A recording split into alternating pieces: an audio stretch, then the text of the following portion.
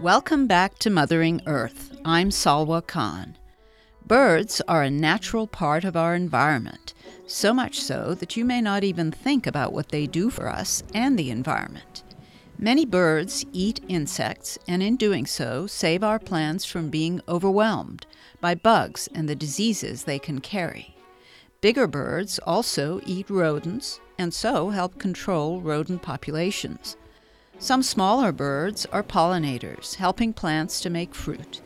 And, of course, birds are lovely to look at and have some pretty amazing songs. Our focus in this program is birds, and my guest, Rufus Stevens, is the co-author of a book about attracting birds to your garden or field. First, I'd like to welcome you to Mothering Earth. Your title is District Leader for the Edwards Plateau Wildlife District in Texas Parks and Wildlife. But tell me, what is it that you do? Well, so as a district leader, I work with the biologists in the Edwards Plateau. There are about 12 biologists in the Edwards Plateau, and I help them assist private landowners in management on primarily in private lands. And so while I consider myself, and I still am a wildlife biologist, I consider myself really to help.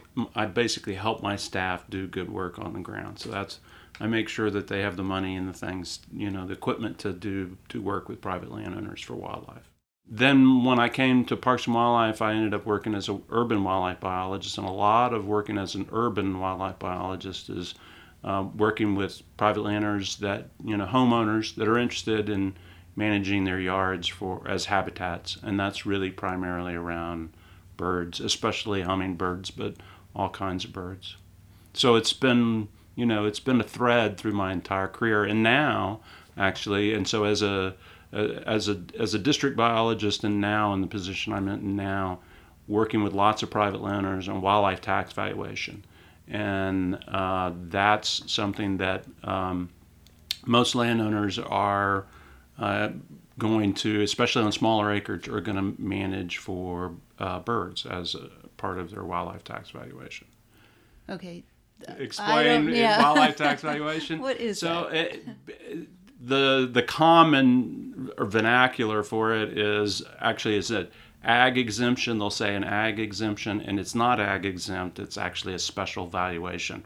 And a version of ag is a wildlife valuation. And so if someone has a current ag valuation, they can switch it there's a couple conditions, but they can switch it to a wildlife valuation. And so there are lots, especially smaller landowners, are not interested in maintaining livestock, and so the opportunity, the thing that they enjoy about their property, especially smaller acreage, is birds, is wildlife, and so that's what they move towards. So one of the ways, as part of that, they have to develop a wildlife management plan, and so we help landowners do that. When you're talking about these special valuation areas, what is the acreage that's required for that? So different counties have different limits in what someone can have a wildlife valuation on. And it depends on the county, and they should check with their county. But typically there is an acreage limit, and lots of times in the hill country it's around 20 acres. So 20 acres or more, there are a lot of them. And again, those people that are interested, especially in doing birds, are between 20 to 500 acres. So those are the people that we're kind of working with in that frame. Most people enjoy seeing and hearing birds in the yard or wherever, but there are particular reasons why birds are important to humans. Can you talk about what that is, what those different areas of importance are? And they are important in maintaining systems such as dispersing seed and being part of the system that controls things like rodent populations and stuff like that, owls and raptors and stuff. great horned owls are known for eating skunks, and so they're whenever we come across them injured or whatever, they almost always smell like a skunk, and that's because Really? it's a favorite food for them. And so so that's true, and so that's really kind of the person part of it. The ecology part of it is that they are really important in maintaining stability and the diversity, and they play a role in just a whole variety of ways. One of the things that I think is really interesting, years ago, foresters used to remove all standing dead trees in their forest because they thought they harbored insects, which were pests to their trees. Well, what they found out was when they did that, they had even more pest problems. So what the connection was, the birds that utilized the standing dead trees for their habitat, for nesting, but also as food sites, attracted those birds that helped them do biological control in their forests. And now it's recognized that part of a healthy forest includes things like that. So, they are very important in ecosystem function and stability. Right. And that has human use, but it also is important to the system itself. You're listening to Mothering Earth. I'm Salwa Khan, and I'm here today with Rufus Stevens, who is a wildlife biologist with the Texas Parks and Wildlife Department. And you have a new book out, which is a practical guide for landowners on how to manage different birds on their properties. Talk about that and why the book came about.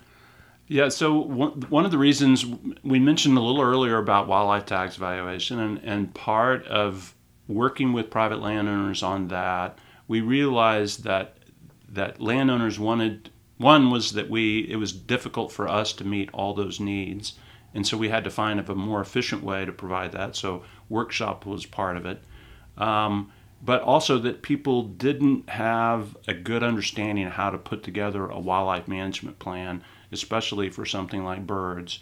And so we began teaching workshops on how to create wildlife management plans for birds. And we realized there was a real need for a resource that brought together all the information that was out there to help people better manage their habitats. So it's really a habitat management book, and specifically for managing habitats for birds. And birds are important because that's what people tend to see on their property and enjoy about their property, as we mentioned earlier. And so it's a great fit as a guide for them managing their property. That was what really got us doing the book. It took us a long time. It's a lot of information, but we're really excited about it and think that people are going to find it a great resource. And you have a co-author with this? It's Jan Reed.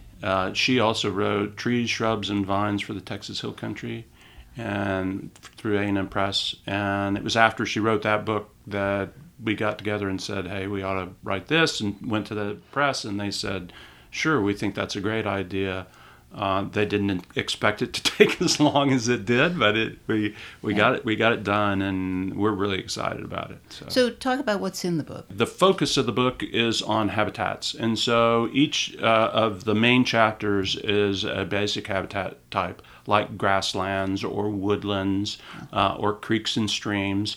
And in that chapter, then we have what we call focus birds that are mentioned in that chapter, and the chapter sort of revolves around those focus birds or priority birds. And at the end of the chapter, there are what we call bird summaries of each chapter, or bird summaries, which are information on those birds and the basic needs that they have. What's their territory size? What do they eat? Where do they live? Mm-hmm. So what habitat needs to be there?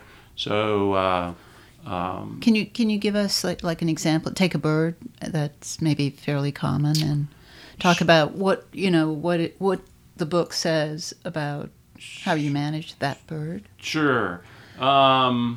I'll give you a couple. And so one would be Bewick's wren, and it's pretty much exclusively a insect eater. And so one of the things that it does is most of its insects are picked up off the ground.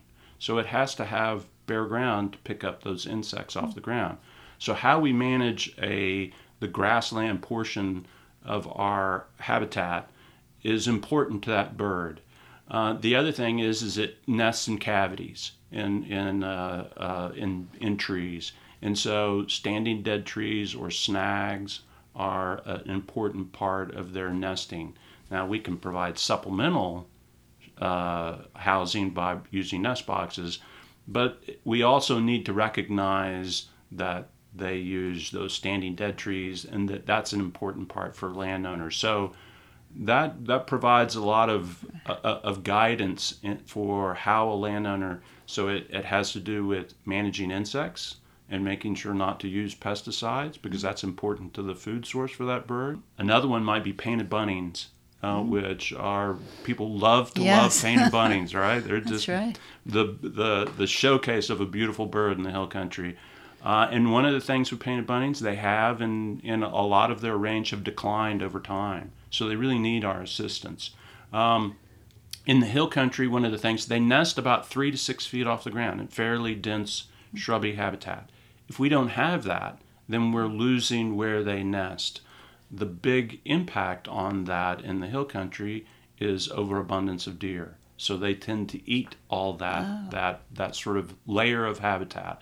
So so that layer of habitat can be really important. There's a way to sort of offset that by encouraging that lower level. And people kind of think a shrub is okay. That's to be removed, where it's really critical to this bird. And if you love that bird, it's an important bird to manage. An important segment of the habitat to manage for is that sort of shrub layer of habitat. And then how about food sources for that? Yeah, and that bird is, while insects are an important part of their diet, grass seeds are very important, things like switchgrass. And they typically don't eat seeds, so we don't see them at our feeder eating seeds so much. They are usually we see them in our yards coming to the bird bath for the water rather than any other type of source. So, putting bird feed out doesn't really help these birds, but managing for those insects and native grasses is important. Besides those, from a food standpoint, those are important. I'm Salwa Khan. You're listening to Mothering Earth, and right now it's time for a break.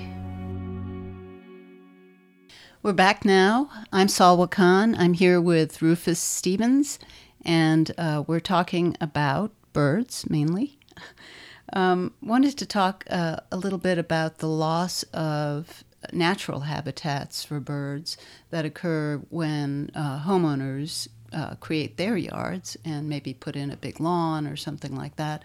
Talk about that and what homeowners can really do if they really want to attract birds, even if they don't have a lot of acreage. Right. So one of the things that does impact a lot of birds is the sprawl, the expansion of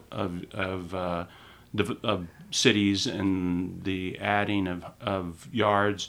And basically, most yards are very more of a monoculture, so they have very limited diversity, and so there is a lot. Actually, there is a program called the Wildscapes program with Texas Parks and Wildlife, where you can wildscape your yard.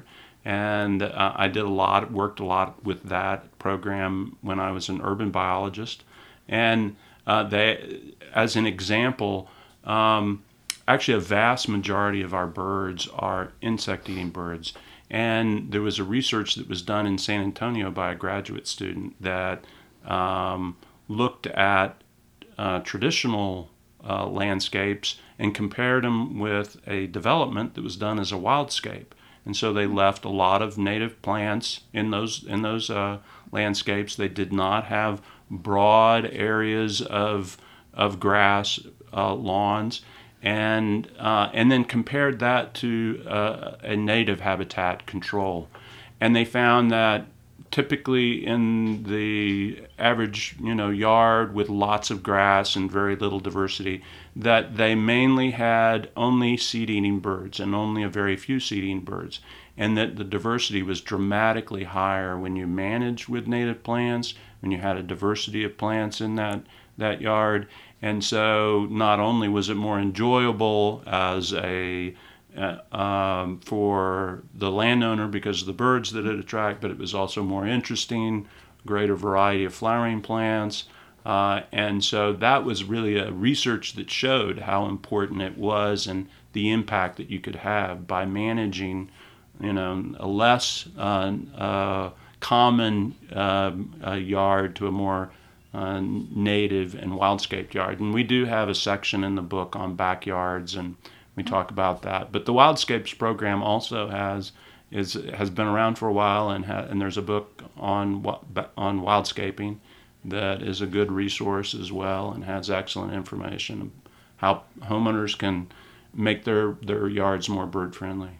And that's for people with less acreage. So, you don't have to have 10 acres. Right, and you could have it. You can do a lot for birds even if you've just got a patio. Yeah. So it's just selecting the right, plants and feeders, and you can attract hummingbirds to balconies, and so there's lots of things that you can do even in very small spaces. And does it matter now if, for example, if I wildscape my yard, and everyone around me has the monoculture gardens going, with lawns and such, does it have an effect? Yeah, you can still have an effect, but there is a problem with it being an island in a patch of uniform landscapes. So the more that if you're attached, if you have a creek nearby that's more natural, then you're going to have a lot more impact and be able to attract a lot more birds than if you're right in the middle of a traditional neighborhood and you're the kind of sole diverse piece that's out there. But also, the more you have neighbors that will work with you, the larger the block is, the greater the number of birds and other wildlife that you can attract to your yards. And so that's something to encourage and work with your neighbors on, improving your community. Now, there's also benefits from a water quality standpoint by managing for native plants and reducing pesticide use and fertilizers, that it's good for clean water, it's good for flood control, and so there's a lot of benefits to the wider community in managing our homes that way. Right. What is the scientific value of birds? We talk or hear about changes in bird populations and habitat and patterns of migration. How does that affect our environment, or does it? Well, it certainly does. Like we talked about earlier, that birds are such an important role in really a variety of ecological processes, whether that's rodent populations and managing rodent populations, or scavengers and being able to take care of. It's amazing that vultures can have and eat all kinds of pathogens and eat things that have all these pathogens and be able to withstand that and process that. And so those pathogens are not out in the environment, so they're out there cleaning that up. So that's really a real benefit to us. It also, from a scientific standpoint, just that one as an example, there are potentials for understanding new ways to create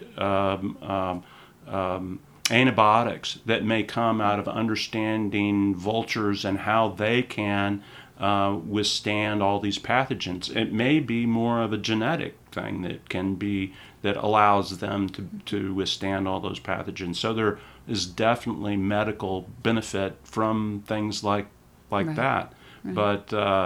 But as we mentioned, just ecological diversity and the stability of ecological systems which benefit us, like we were just talking about, from clean water and abundant water, are really tied to birds as well and to the diversity of wildlife that are out there.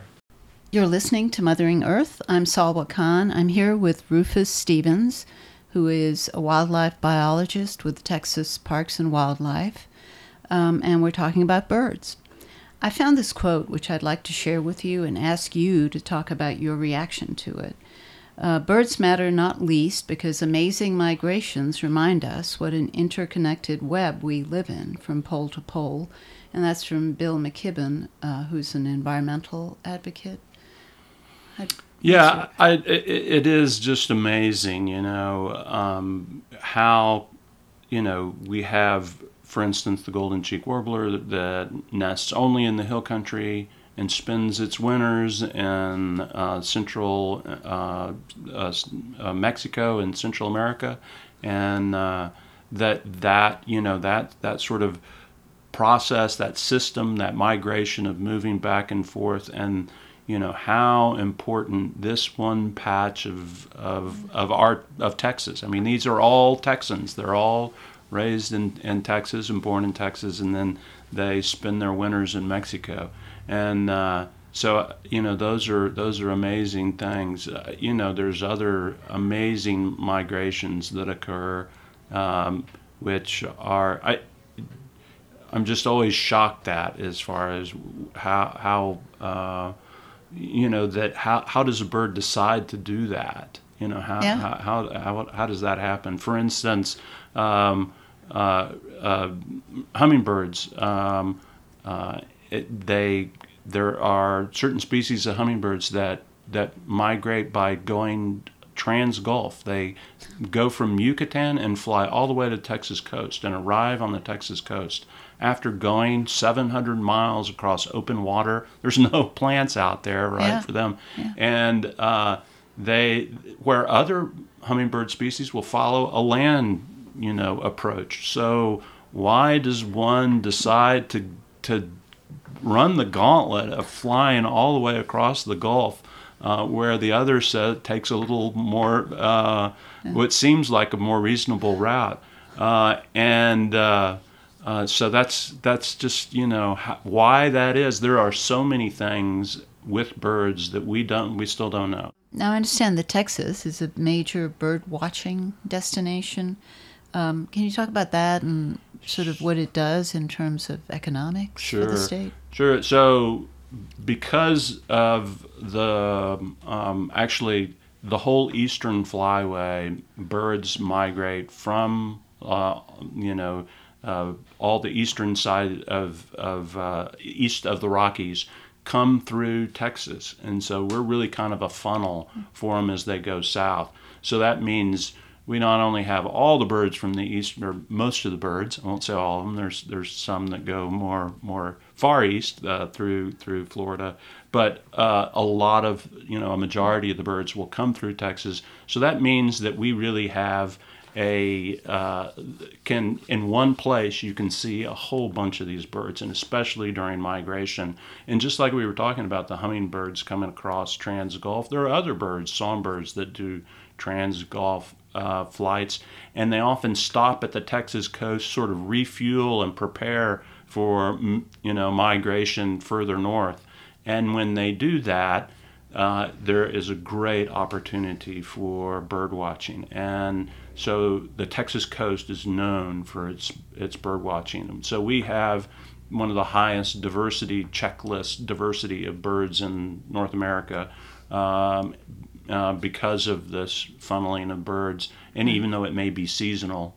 And so there's lots of communities along the Texas coast. It's a significant part of their tourist income is related around birders, and birders buying, doing hotels and getting meals and traveling along. One of the things that we have is what's called the Great Coastal Birding Trail, and so they go along to the different stops along the Coastal Birding Trail, and many of those are in communities along the coast. But also in the valley, we tend to have a few birds that make it that far north. So there are birds, chacalacas and green jays and all kinds of neat birds that occur in South Texas or in deep South Texas, that don't occur anywhere else in North America, and people come to see those birds. So it's quite a birder's destination, and because of that, it's also very significant from an income standpoint for those communities. I don't know how much of a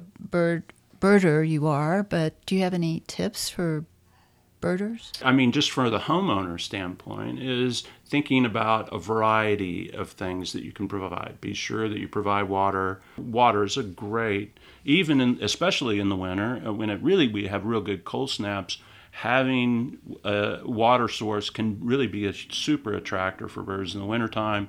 And at other times of year, it may be the only way that you're able to attract certain birds, like we were talking about painted buntings. So that's kind of homeowner's tip. Rufus Stevens' book is Attracting Birds in the Texas Hill Country and is available at online merchants and in bookstores. Thanks for listening, and please send any comments or suggestions to me at gardentoad@vcs.com. Until next time, this is Salwa Khan signing off for Mothering Earth.